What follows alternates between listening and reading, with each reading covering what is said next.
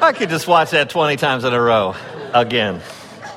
All right. Well, hey, open your Bibles, if you would, to Matthew chapter 10. Matthew chapter 10. And I told you we're done with Hebrews till August.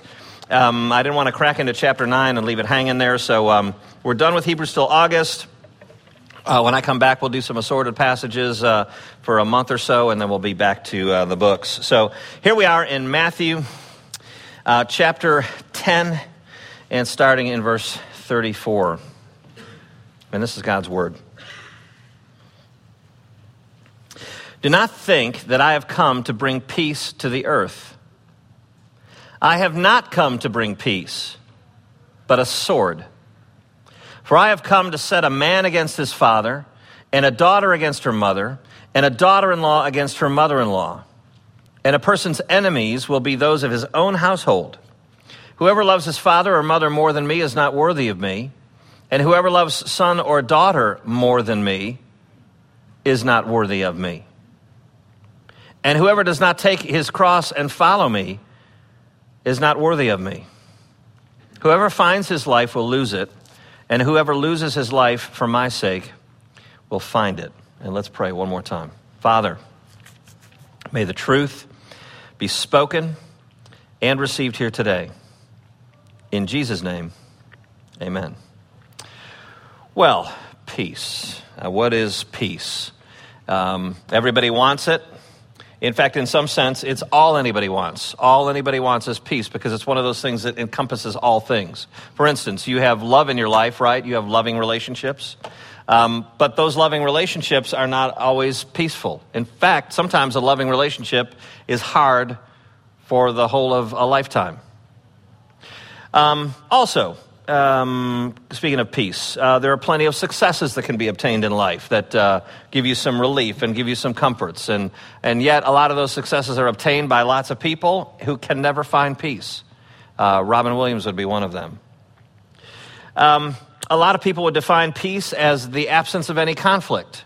And I can understand why we would do that, because we do that with war all the time, don't we? If we're at war with somebody, we're at conflict. If we're not at war with somebody, we're at peace. I mean, it's one thing. It's either conflict or not conflict, war or peace. So not conflict, we think, equals peace. But that's not necessarily true either, that it's just the absence of conflict. And still other people would define peace as being left alone. You know, I just want some peace and quiet out of you kids. I want some peace. And so we think, well, peace is being left alone. Peace is solitude. Peace is quiet. And yet, ladies and gentlemen, think about it. Think about all the things that happen in private, in silence, in peace that are not so peaceful. Anyone who's ever struggled with an eating disorder, either eating too much food or too little food, those things are done in private when you're alone. That doesn't necessarily equal peace. And anyone who's let down someone in a profound way, those things kind of linger and they lay on the heart when your head is on the pillow, and that's not necessarily peace just to be alone. And anyone who's ever had a question mark in his or her head about the purpose of living, or what constitutes humanity, or what defines sexuality, or why we exist on this earth at all, and what purpose is there in life, and what about life after this one, if there is one. Anyone who's ever longed for answers to those things does so in the private turnings of his or her own heart. And so just being alone doesn't equal peace. Just being given solitude doesn't mean peace. And so the Bible offers an answer for such a yearning heart. In fact, the Bible gives the answer, the big answer. And so that's why we're here in this passage today. Now, the topic, of course, is peace, but it's very important to notice that there's a context here. Jesus is talking to his disciples about missions. All right, I should say about mission, his continued work on this earth in the power of the Spirit who will come. All right, so he's talking to his disciples about his mission to a hurting world that needs him, that needs answers. And if you look at just chapter 2, the publisher of your Bible will put in these little headings that's not inspired scripture. It's just a publisher saying, hey, that's what this chapter is about. This chapter is about this. This is about this. This paragraph's about this. Just look at it. I mean, the beginning of chapter 10, look right before then. The harvest is plentiful, but the laborers are few. That's at the end of chapter 9. So that's kind of what Jesus is talking about. Harvest is plentiful, laborers are few. Look at verse 5 of chapter 10. About the heading there says Jesus sends out the 12 apostles. Next one, persecution will come. Next one, have no fear. Next one, the one we're in today, not peace but a sword. And then the last one is pretty much saying, hey, I see what's happening, and I will bless you. So to our passage today, notice that it's a part of that whole idea of missions, a part of Jesus sending out his disciples, right? But it is also the pinpoint of what he's trying to say. It is the needle stick, and I've extrapolated it this way into our main idea, which is this. If you're not born twice, you die twice. And I think that's a good summary of what Jesus is trying to say here, and we'll talk about that a little bit more in more detail in just a minute. But for right now, let's go to our first point, which is war and peace. Look at verse 34.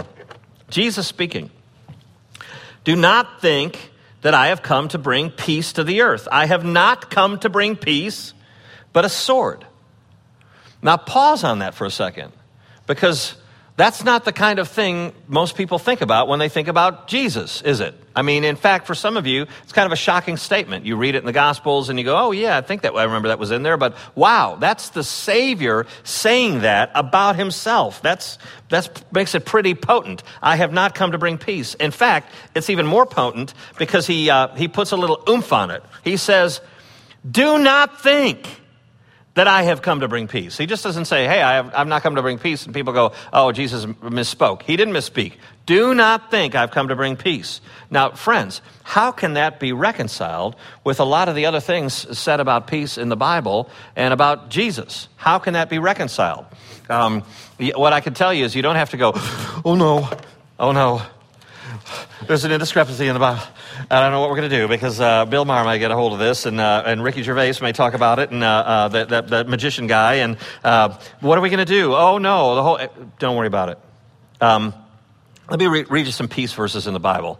Psalm 7, verse 7. May the righteous flourish and peace abound. That's pretty interesting, isn't it? By the way, righteousness is the basis of that peace. Pretty interesting. That's in Psalm 7. And how about something from the dad of John the Baptist? Zechariah's song, he is inspired by the Holy Spirit, John the Baptist's father, Zechariah, and he speaks this song, this poem, this prophetic utterance. And one of the things he says is, where is it? He goes, and you, child, he's talking about John the Baptist, will be called prophet of the Most High, for you will go before the Lord to prepare his ways, to give knowledge of salvation to his people in the forgiveness of their sins because of the tender mercy of God, whereby the sunrise shall visit us from on high, to give light to those who sit in darkness. Wow. And in the shadow of death, to guide our feet into the way of peace. I mean, that's what John the Baptist is there to herald, the one who will bring the peace, Jesus. And how about when the angels show up to the shepherds out in this field and they say, glory to God in the highest, and on earth, peace among those with whom he is pleased. On earth, peace. Now, how is that reconciled with, I have not come to bring peace on earth? Don't think I have. And how about this? Maybe the most troubling one for you. Isaiah 9, verse 6. And his name shall be called Wonderful Counselor, Mighty God, Prince of Peace. So how do we reconcile that? Well, it has been referred to and explained by some as a paradox used by Jesus. A fancy word for it would be a mashal, which is not so much a literary tool, but a way of explaining something, kind of like a lesson, a parable or something like that. So like we might say, if you got 3 greedy kids, every time dad comes home, they're like, gimme, gimme, gimme, they want some money. And you say, hey, I'm not going to give you greedy kids any money anymore. All right, so that a dad might say that. And of course, he's thinking, yeah, sure, yes, I will. But he's saying, I ain't giving you any money anymore. So kind of a teaching thing, kind of a parable thing. And that's how people will explain this away. And they'll say that's all that Jesus meant.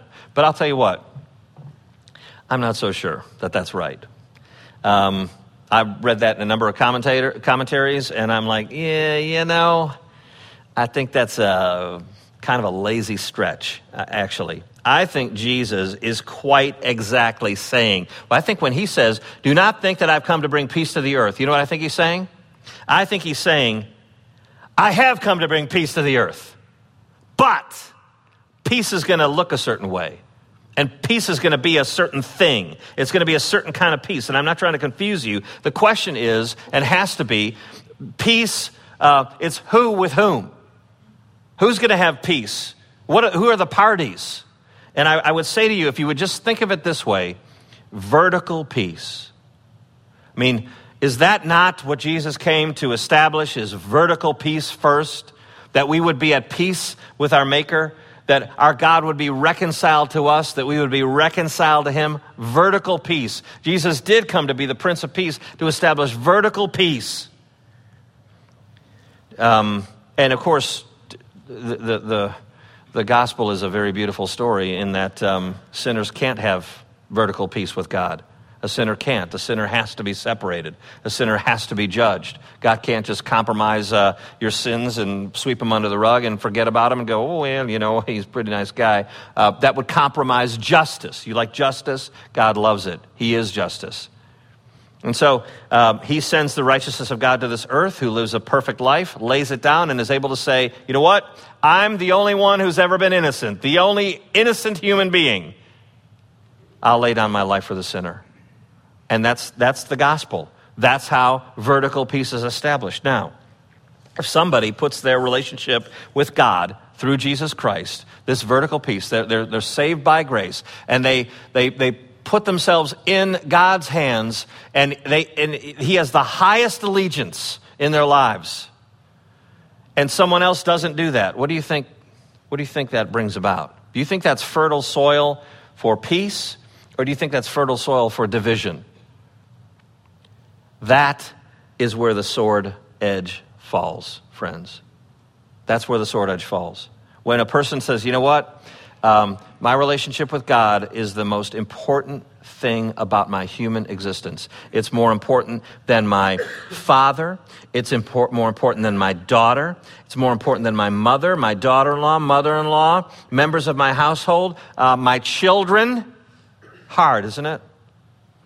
My relationship with God is more important than my children. You know what? I'm straying from my notes a little bit, but you've heard me say this before, that I'll tell my wife, I'll say, baby, you're the second best thing ever to happen to me.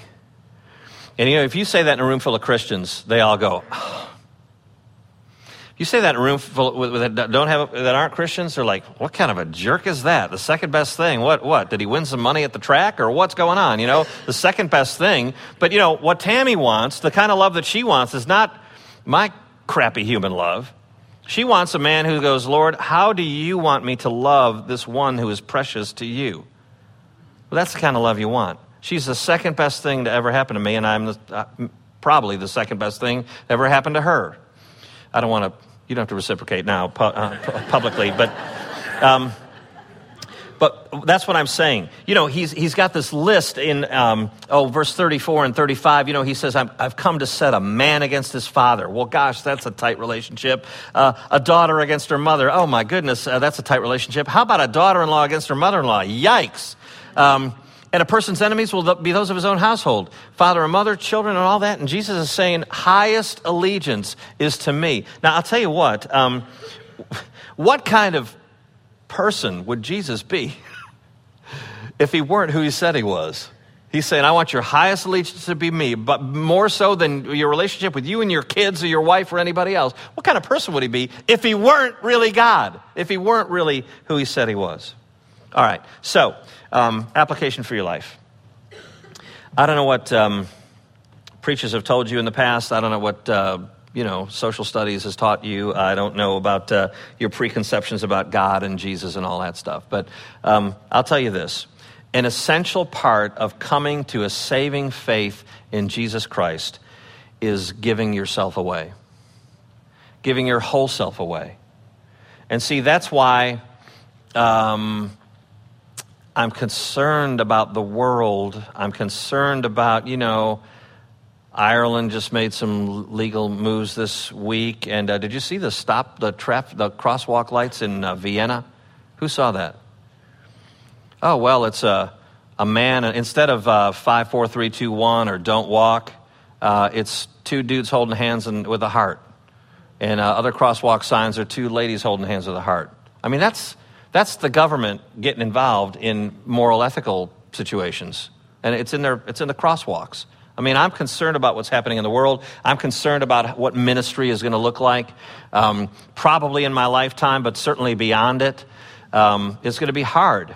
But one thing that will never change is when you come to the God of this book, savingly, you say, God, you can have all of me, every part of me. Nothing is mine. It's not, oh, my body. Oh, my body. I don't know what the deal is, by the way. Oh, my body. My body. All these things about my body. No, it's not your body. It's not your body. It's not your money. It's not your time. It's not your anything. Nothing's yours. It's all God's. And when you come to saving faith in Jesus Christ, you say, here you go, God. I submit to you. It's 100% yours. And that is the exercise of an authentic faith. That's what the Prince of Peace separates with a sword. Those who love him in that way and those who don't love him in that way. You can see that there's got to be some kind of divide. If one group holds him in highest allegiance and the other doesn't, then you may have discord. Not always, but you may have some discord. All right, next point. Division and supremacy. Look at verse 38. Whoever does not take his cross and follow me is not worthy of me. Now, that's a common statement, take up your cross, right? You've heard that many, many times. But, it's right from the Bible, by the way. And there are many, I think there's 34 or 37 or some high number of things that you hear on a regular basis that are from the Scriptures. Things like salt of the earth, that's from Matthew. And pearls before swine. Don't throw your pearls before swine. Everybody, that's common vernacular. Apple of my eye, Song of Solomon, I think, right? By the skin of my teeth, Job. How about drop in the bucket? That's from Isaiah. And of course, like many of those, like salt of the earth, I mean, completely twisted meaning. People go, that guy's really the salt of the earth. Oh, he's the salt of the earth. You don't even know what you're saying.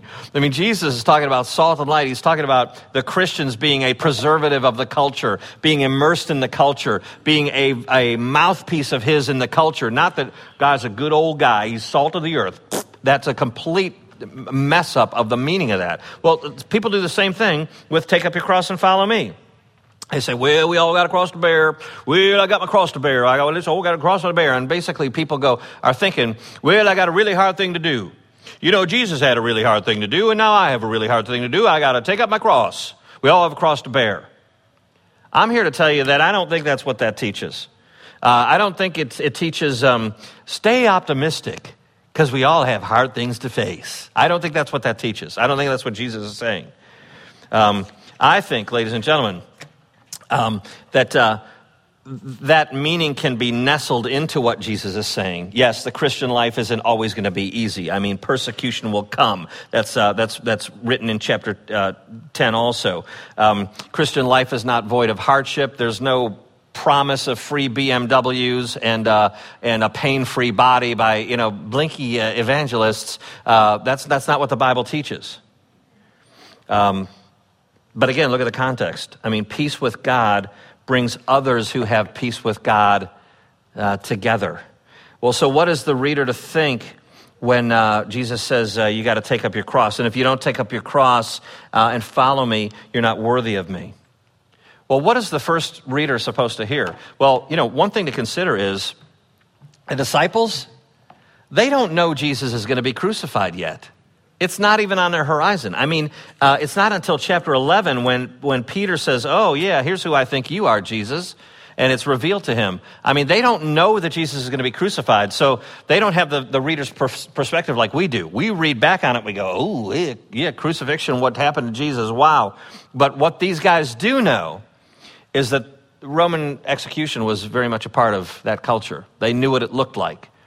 They knew what it was. Kids knew what it was. They knew what it was when somebody was forced to take the cross upon which they would be killed and drag it humiliatingly to their place of death. They knew what that looked like, picking up a cross and dragging it. So isn't it interesting that Jesus would say, if you don't pick up your cross and follow me, you're not worthy of me. And they go, ooh, gosh, what are they thinking of? They're thinking of crucifixion. I mean, they've got a very vivid picture in their head. You know, I'll tell you, when I grew up in the Chicago area, it was like an era of video games.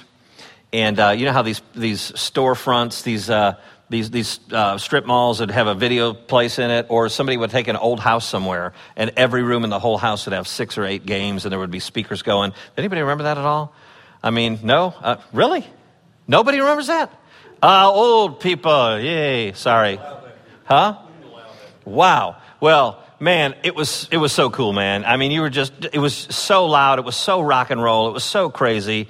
But anyway, one of those places, not far from my house, a guy got shot there. And that was like, oh man, one of our favorite video places, a guy got shot, and they closed it, and it was in the news. And we were like, wow, somebody got shot there. And when they reopened it, we all went there because, the other thing we heard was they couldn't get the blood up all the way. And guess what? They couldn't. And so you walk in and you're like, wow, that's where look at that, man. There was blood on the floor. And, we're like, and then we got over it and we're like, ding, ding, ding, ding. It didn't matter. But we saw this horrific, gruesome scene, this thing that happened. Well, that's what the disciples are going. They're going, what? What? Okay. Mother, father, son, child, this exclusive relationship. Wow. You want this premium on our relationship with you, Jesus? And now you're saying that we have to take up a cross? I mean, it's this vivid, unbelievable illustration. And I think Jesus is not going, well, there are going to be some hard things, so you're going to have to take up a cross, and that's pretty tough. I don't think that's what he's saying. I think it's exactly in keeping with the point where he says, every part of you must die. Every part of you is spent. Following Jesus costs all of you. When somebody's crucified, they're stripped of their humanity.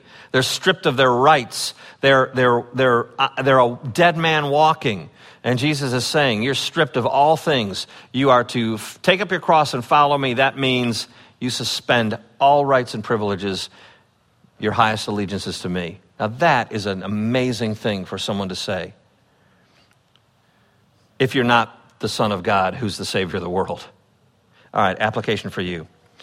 God's children, they recognize each other and they love each other. Have you ever been on a mission trip and you're in a different part of the world and there's a language barrier and you're kind of muscling through? You can still spot a believer, can't you? You think and say the same things. The Holy Spirit, the same Holy Spirit has regenerated them, and we think about and know one another. And those who aren't worshipers of this God are automatically put in a potential place of opposition with those who have highest allegiance to Christ. One Bible scholar I was reading said this. He said, to belong to Christ is a privilege so inestimable that no other relationship can replace it. It is a duty so imperative that no other obligation is more binding. And ladies and gentlemen, that's why the Savior comes with a sword. Now our last point, we're almost done. Expenditure and freedom. If you look at verse 39, he says, right in keeping with his point, whoever finds his life will lose it. And whoever loses his life for my sake will find it. Now, can you see that that's Jesus' final punctuation point? It's not like he's skipping around from topic to topic. He's got a topic. That's the punctuation point of the topic. That's precisely what we've been talking about. If you're not born twice, you die twice. Now, obviously, you've been born physically because you're sitting here thinking and listening and your heart's beating. And obviously, you will die physically. That's a reality we all understand. You're going to be born, you're going to die.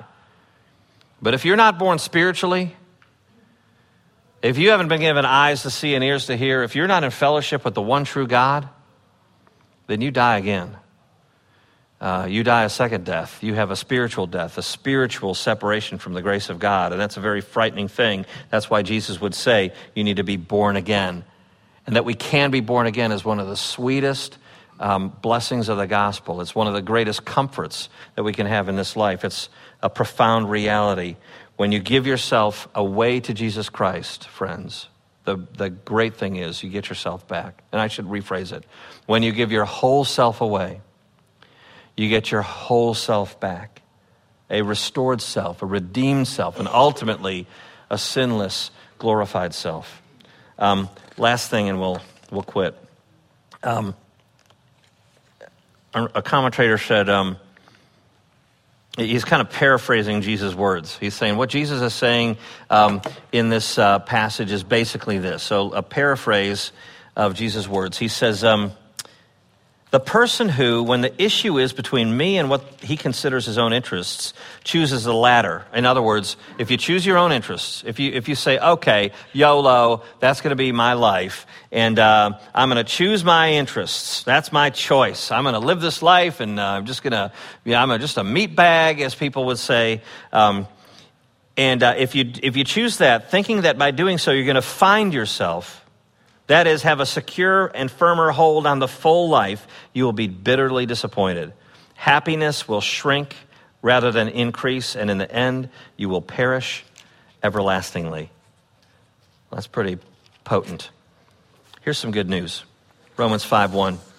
Therefore, since we have been justified, gavel hits the table, you're innocent because of the blood of another. Since we've been justified by faith, we have peace with God through our Lord Jesus Christ. Peace with God. That's what's afforded in the gospel. But God has saved a united people for himself, a people who are at peace with God and each other, but that means there's often a divide that shows up in this world. Our highest allegiance must be the Lord Jesus Christ. Let's pray. Father, it is not a heart-wrenching thing. It's a comforting thing to be able to say that our highest allegiance is to the Lord Christ, that everything else falls in underneath him, because then we love with the kind of love he wants us to love with, and then we live with the kind of empowerment that's provided for us. And we just thank you, Lord, for our King to whom we can submit, knowing that it is the perfect, sublime, sinless, beautiful monarchy, dictatorship, the perfect government by our King Jesus, who has never sinned and rules in wisdom and love and justice and peace. So we pray these things in the name of the Prince of Peace, who came not to bring peace, but to divide, because he's brought peace. And we pray these things in his name. Amen. Thanks, everybody.